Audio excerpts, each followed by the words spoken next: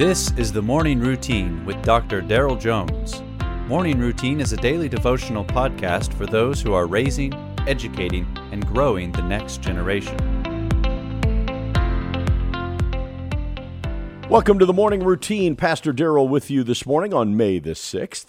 Reading from Philemon. Now, there's only one chapter. Really, it's not even referred to as a chapter. It's just Philemon.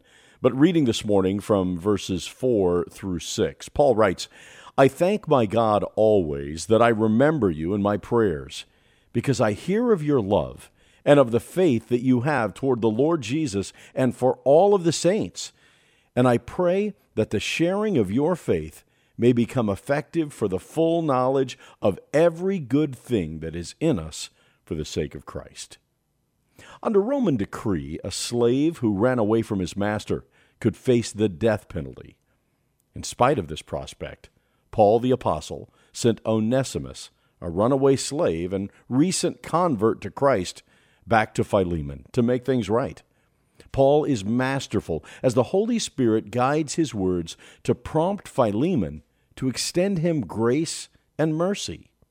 Now, mercy, properly defined, is not getting what we deserve, while grace, on the other hand, is gaining something that we don't deserve.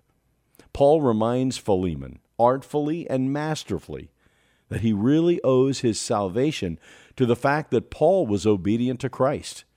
It's not only the right thing to do, but the act of forgiveness is always an action.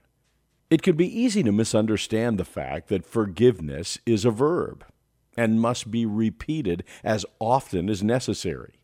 It's been said that forgiveness is paying the price for someone else's sins and not holding it to their account. Since Philemon has been given great light, the truth of Christ, he, as well as you and I, are responsible to reflect such great light into the darkness of our world.